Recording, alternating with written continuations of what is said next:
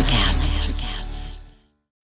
When you need mealtime inspiration, it's worth shopping Kroger, where you'll find over 30,000 mouth-watering choices that excite your inner foodie. And no matter what tasty choice you make, you'll enjoy our everyday low prices, plus extra ways to save, like digital coupons worth over $600 each week. You can also save up to $1 off per gallon at the pump with fuel points. More savings and more inspiring flavors make shopping Kroger worth it every time. Kroger, fresh for everyone. Fuel restrictions apply.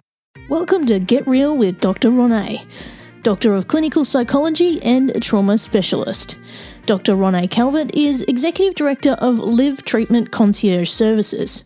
Live Treatment provides a unique wraparound approach of concierge services in person and virtually, specifically tailored to each client with a level of effectiveness that transcends any other program. In her daily experience of guiding clients to recovery and emotional freedom, Dr. Ronay Calvert gets real to shed light on subjects that have remained in the shadows with courage and compassion. Joined by Bindi Height, international spiritual coach and mentor from Ethical Change Agency, with the mission to inspire change makers and holistic healers to create collective change to make the world a better place through the power of human connection, purpose, and podcasts. It's time to get real. Hey, Ronay. Hey, Bindi. Now, today we've got a really juicy topic that came about after you and I were on another podcast, and we were on a panel talking about shame, and one of the other panelists brought up the term gaslighting. And as we went through our conversation, all of us, I think, went, oh gosh, I've experienced this. And a lot of people don't have an understanding of what it is and whether they've experienced it. And in that particular moment, in that podcast, it really hit me after I listened back to it later that, gosh, I've been there. So that's why we're talking about it today. Now, what I want to start with is a bit of a definition of what gaslighting is. So I'm going to give you word-for-word terms here because a lot of people don't understand this. So gaslighting is a colloquialism that is loosely defined as making someone question their reality. The term is also used informally to describe someone, a gaslighter, who persistently puts forth a false narrative which leads another person or group of people to doubt their own perceptions to the extent that they become disorientated or distressed. This dynamic is generally only possible when the audience is vulnerable, such as in unequal power relationships, or when the audience is fearful of the losses associated with challenging the false narrative. Gaslighting is not necessarily malicious or intentional, although in some cases it is. So today, we're talking about trauma. The smooth criminal, the mindfuck of questioning your own reality. And that really is at the crux of the true mindfuck of trauma is questioning our own reality. The idea that our gut, our mind, what we know is up for debate. And that gaslighting also exists from within. Meaning we can be our own gaslighters. We can be the first, out of protection of ourselves, to convince ourselves, intentionally or otherwise, just to avoid the pain of recognizing the depth of our trauma. We can very easily attempt to convince ourselves and then seek out others to corroborate evidence that our trauma didn't exist, wasn't as bad as we thought it was. The mind, the brain is so powerful in its desire and ability to protect ourselves. We're designed to, our brains are designed to protect ourselves from the degree of our trauma so that we do not become absolutely overloaded and paralyzed. There's a reason why we can't remember detail for detail every traumatic event of our lives, or why we may remember it differently in hindsight. We also may compare our trauma to that of another and say, well, if it didn't look like this, if it didn't leave bruises, if it happened to a lesser degree than it happened to this other person I know, there are so many ways in which we can devalue and betray our own reality outside of the quote unquote gaslighter who is designed to corroborate the evidence that our trauma didn't happen and have us question our own reality to the point where we actually feel as though either we've invented it or we're going crazy. And that truly is the lasting damage of trauma. More importantly than the traumatic event itself is the idea of that self-doubt, that self-betrayal, that we, our gut, our mind is not to be trusted, that we actually question our own reality to that extent. That is the true mindfuck of trauma. Mm. And, you know, when we look at examples of gaslighting and actually downplaying the real trauma that's occurred, it can be so simple that we tend to brush it aside. So, you know, I guess I can give my example. I'm not going to go into too much detail, but there was an incident that happened to me many years ago, probably about 20 years ago now, and I had the courage to speak to a family member about it, and they pretty much downplayed it. And I was like, I don't know. It made me question and self-doubt what had actually happened. And later in life, I've gone, hang on, actually, that was kind of a bigger deal than you gave it credit. And it's not until now that I've gone, hang on, that was actually quite traumatizing, and nobody supported me through that. So, you know, these things do happen to us and we can so simply brush them aside. But, you know, we do need to recognize that and deal with it because, you know, there is a purpose to this thing that happens to us. Well, and I would challenge you in this moment to say, well, I can't ever know your reality or where you were at 20 years ago. Knowing the mind and knowing the process of being traumatized, I would actually say that on a subconscious level, and this is just speculation, of course, because I wasn't there, but by comparison to what I know happens as part of the traumatic process, subconsciously, you likely sought out a family member who would devalue your trauma. True. Who would make light of it. The mind is so powerful in that way. It's not something I believe you would have done consciously, but subconsciously, you would have chosen an individual who, instead of honoring the reality and owning it and saying, yes, this did happen, and how can we help make this right for you, or just give you a voice to be able to express yourself. Subconsciously, we choose those individuals who are going to shut us down, who are going to make light of it, and who we know at some level don't have the compassion, or we have seen brush under the rug traumas that they themselves have been through, or trauma as a systemic family.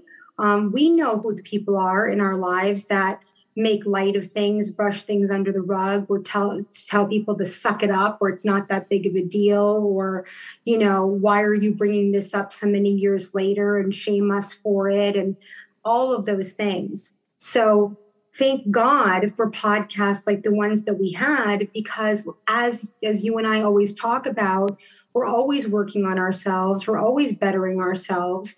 And the idea that podcast that we were a part of, you know, ignited for you this idea of, you know, I not only has this happened to me, but I really want to share with others the idea of how common this is, because it's so insidious that we don't realize the power that someone, especially ourselves, giving over our version of reality to another, poll taking and saying what I call poll taking. Is this as bad as I thought it is?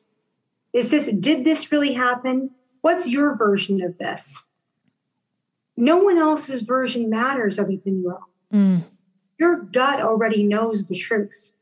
Whether you remember every detail, moment, memory, play by play, your gut knows whether or not you've experienced trauma.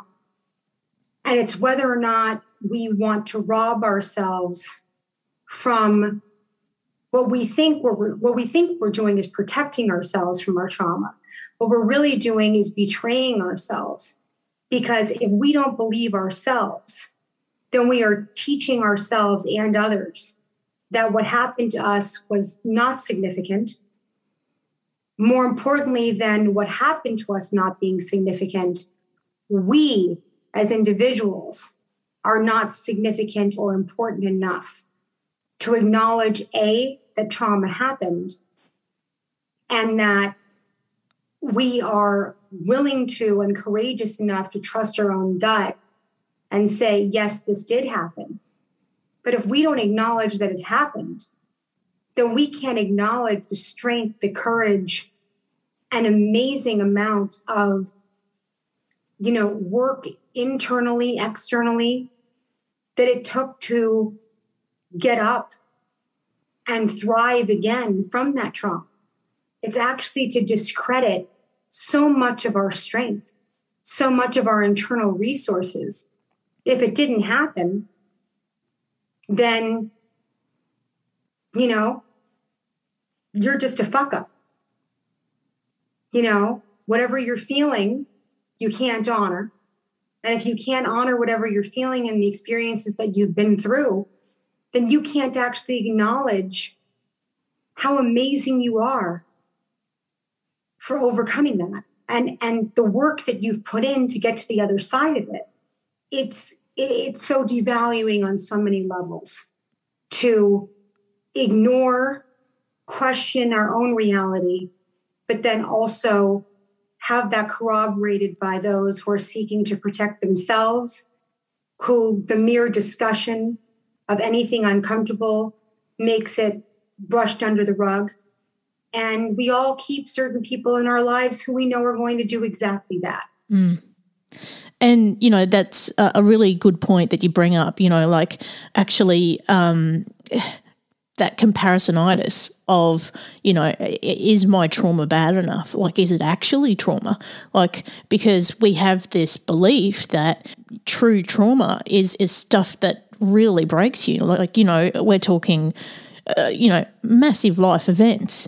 And then when something that perhaps you might consider not such a big deal is still traumatic, I think there's an issue there in actually trying to compare it to someone who's gone through a significant, life event to someone who probably hasn't gone through as much. But you can't compare the two because everybody's experience is unique. And what happens to you doesn't happen to anybody else. And your impacts from that are going to be so different. That's not only true, but when we say that, what happened to us wasn't as bad as what happened to another, or perhaps it wasn't as significant because it didn't break us. Well, it sure as hell might have. Mm. Because we didn't break doesn't mean that what happened to us wasn't significant. It means that we coped. It means that we found a way to survive and thrive past it. Not that the trauma itself wasn't significant, but that we're actually much stronger than we gave ourselves credit for. Because we didn't break doesn't mean that the trauma wasn't real or significant. It means we're not giving ourselves credit enough for just how strong we were. And whatever coping mechanisms we used at the time, right or wrong, it got us to this place where we can now step back and acknowledge what did happen and become better for it. But, when we discuss trauma, there's kind of, amongst us psychologists in the world, we call little T trauma and big T trauma. Mm. And really what it comes down to is little T trauma really comes from that comparison of if there are no bruises, if there was no significant event, no police report, it didn't look, hyperbolic, it didn't look explosive. Sometimes the largest mindfuck of trauma is when it doesn't look that way. When you don't have an explosive event, when you don't have something huge, significant, bloody, physical damage. Trauma is so insidious. Trauma is a liar. It's something that comes from the idea of self-betrayal, of comparisonitis, as you called it, to, comparing my trauma to yours and whose was worse and the whole 9 yards. As you said so beautifully, each of us are individuals. We're all built with our own set of tools of how to deal with our own lives. Were we to deal with someone else's, it might come way easier for us. The truth of the matter is that our trauma, our breakthroughs, our victories are our own, and they're not to be discredited. And so when we compare ourselves to others, one of the greatest mindfucks of it all is some of the worst traumas I've ever experienced have left no bruises. Some of the worst traumas I've ever walked clients through were so insidious that they didn't realize that their entire self-esteem, belief in themselves, acknowledgement of their own reality was so insidious and seemingly so normal that it tore down the very fabric of their being. And the only thing that they were left with was the idea that they were weak when so-and-so over here has experienced these horrifically traumatic events that can be named, that, have a clear victim and a clear perpetrator and a clear, you follow the breadcrumbs and you can see step by step what occurred. Some of the greatest mindfucks that occur with trauma are those that are emotional, are those that are insidious, are those that crack away and chip away at the core and the fabric of our being. And we don't have those major big life events to point to. But I also have to say that even for those of us who have had the big major life events to point to, the fires and floods, so to speak, we still, in dishonoring our own reality and dishonoring our own feelings, will say, well, there were fires and floods for me, but this person over here had fires and floods and earthquakes and volcano eruptions. So my trauma is still less significant. We can devalue ourselves in the efforts of protecting ourselves from the significance of our own trauma all day long. And we will find those who corroborate that story on a subconscious level, and also because those that are the perpetrators in our lives, if they still exist within our core network of people who we still speak to, they lie at the epicenter of our trauma. So of course it's going to be in their best interest to devalue and minimize anything that we've been through, whether we're seeking it out subconsciously or whether or not it's just in our system, that is what those closest to us do, is teach us that protecting the family unit, protecting the relationship is far more important than protecting the self. And there's nothing more important than protecting the self when it comes to overcoming trauma. Exactly. And I think, what you said there about that, the grand scale kind of trauma with the earthquakes and volcanoes, regardless of the level of trauma that we've been through, I think we just need to let go of that comparison and just look at our own situation and understand that it's ours to own, acknowledge what it is, and to feel it and to deal with it. Because we can't, like you said, deal with someone else's trauma. It's ours, and how we feel about it is completely fine. And it doesn't matter that it's not the earthquakes and volcanoes. It is what it is to you. And to forgive ourselves for the idea that our brains are doing exactly what they're supposed to do by helping us survive. We're not supposed to feel the impact and the memory of every trauma that's ever occurred, because we would break apart and not be able to survive and not be able to continue. So it's about that forgiveness that comes from whatever got us to the place where we can take a look at things now and walk through this with compassion for ourselves. None of this it's by design that our brains protect us, our magnificent brains protect us the way they do from our own trauma. It's also magnificent of our brains that once we say we are ready to deal with this, and we are ready to deal with this with support and help, because no one should walk through the processing of trauma, the significance of their trauma alone, and the mind fuck of how many times we have told ourselves that because it doesn't look like X, Y, or Z, it's not significant. We are here today in gratitude for the coping mechanisms we needed to utilize until they were no longer necessary and actually started working against our best interest. We did what we needed to do then to cope. And now the very things that we coped with then have become the very things that hold us back today.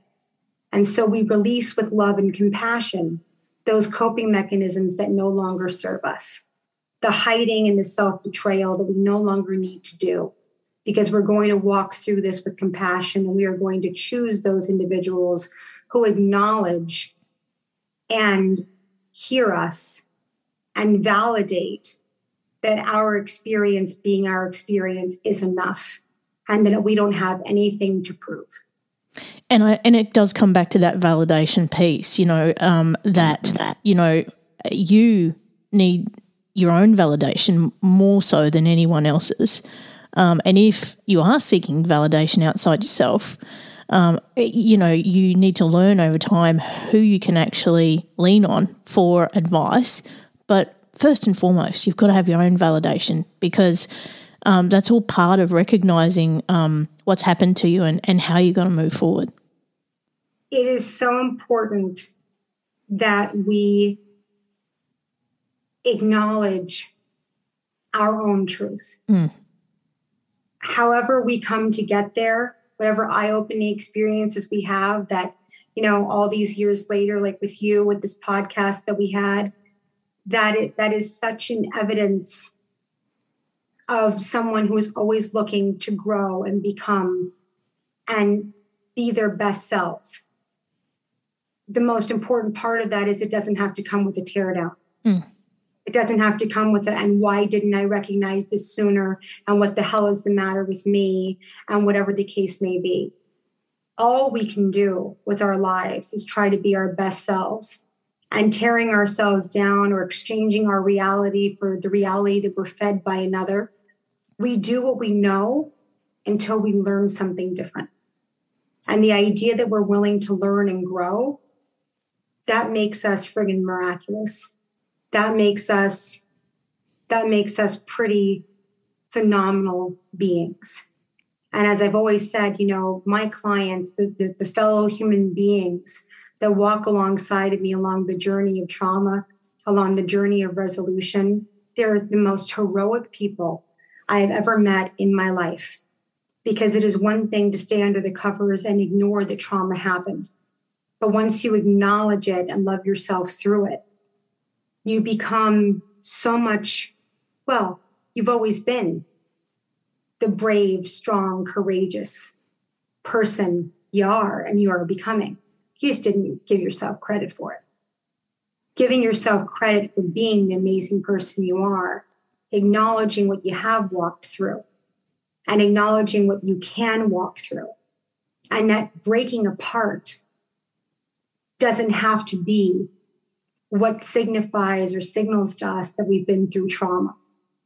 Going through the epicenter of our trauma again, revisiting our perpetrator, telling ourselves that is how we will know that we are strong enough now than we were before. That's actually the antithesis of trauma healing. Learning how to protect yourself, trust your own voice, trust your own gut, and deciding that anybody who contributes to a mindfuck does not belong in your life in a significant way, certainly not where their opinion or their voice replaces your own, is such a significant part of trauma healing. It doesn't have to come with dislike, disdain, although it can, for those people. But we release ourselves from the poll taking. We release ourselves from the checking in with others about, is it okay that this is what I feel my reality is? We're not asking. We're acknowledging, we're accepting, and we're celebrating ourselves for another day when we got up to do it again and to be the best self we could be, not despite what we've been through, but because of what we've been through. And because we've chosen to make that matter and to become better people for it. Mm. And part of this insidious side of trauma is quite often that validation or who you're putting your trust in is someone very close to you who's, whether it's yourself or, a family member who's helped nurture you. So you've got that level of trust there that you think whatever they say is the right thing, right? But what often happens is they actually become part of that trauma by helping to perpetuate it. So whether it's yourself or someone else, it's all part of that same puzzle. And, as you said previously, silence breeds permission. We, as a family system, blood relatives or family of our choosing, whatever the case may be, we know those who protect themselves or their story over us. We know what we've done to also protect them over ourselves. Those are the things that stop when we acknowledge and take our own hand and lead with our own gut and say it is okay if their reality and my reality don't match up, because I'm not asking for their version of my reality. I'm seeking out safe people, and those safe people may not exist within a family system that seeks to maintain that things that were not okay are okay. We owe it to ourselves to find those individuals, beginning with us, that acknowledge our trauma, our pain, and our fear, that are compassionate and kind about the coping mechanisms that it took to get here, and to stop looking to others to tell our narrative for us. We already know the narrative. Our gut is already very aware of the narrative. All we're doing when we're asking others, was it as bad as I think it was? Did this really happen? Is really just trying to postpone reality, to go back to old coping mechanisms where betraying ourselves and our reality felt like what we needed to do at the time. And now it's time to look for different answers and a different path forward. And we wouldn't be having this conversation if we didn't believe fully in the human resilience that it takes to do that. Because I've seen it day after day after day, minute after minute after minute. I've seen it in you. I've seen it in me. And I've seen it in the humans that walk along this very brave path forward with us. Yeah. And, I guess the whole purpose behind this episode was for us to really raise awareness on this. And, as I said previously, people just do not realise that they're going through this. And when, I got that alarm bell, I thought it was time for us to share and raise that awareness. So the other thing that we share as part of these episodes is our song. So, Ronée, what is your song for this episode? One of the most healing ways that I know, not only for connection, but also for connecting to ourselves and moving through trauma, fear, letting go and self-forgiveness is music. And for me, my song today is Praying by Kesha. The words are absolutely phenomenal. And I believe it is an anthem for the healing power that exists within us all. Amazing song. And my song for this episode is Jar of Hearts by Christina Perri. You can find those along with the episode that we did on shame in our playlist on Spotify. Just search for Get Real with Dr. Ronay. You'll also find the meditation, Trust Your Intuition, on Insight Timer. Thanks for getting real with me, Dr. Ronay. Thanks for getting real with me, Bindi, as always. Thank you for tuning in to Get Real with Dr. Ronay. If you've loved the show and would like to experience coaching with coaches like Dr. Ronay or Bindi through Live Treatment Concierge Services, visit livetreatmentvip.com.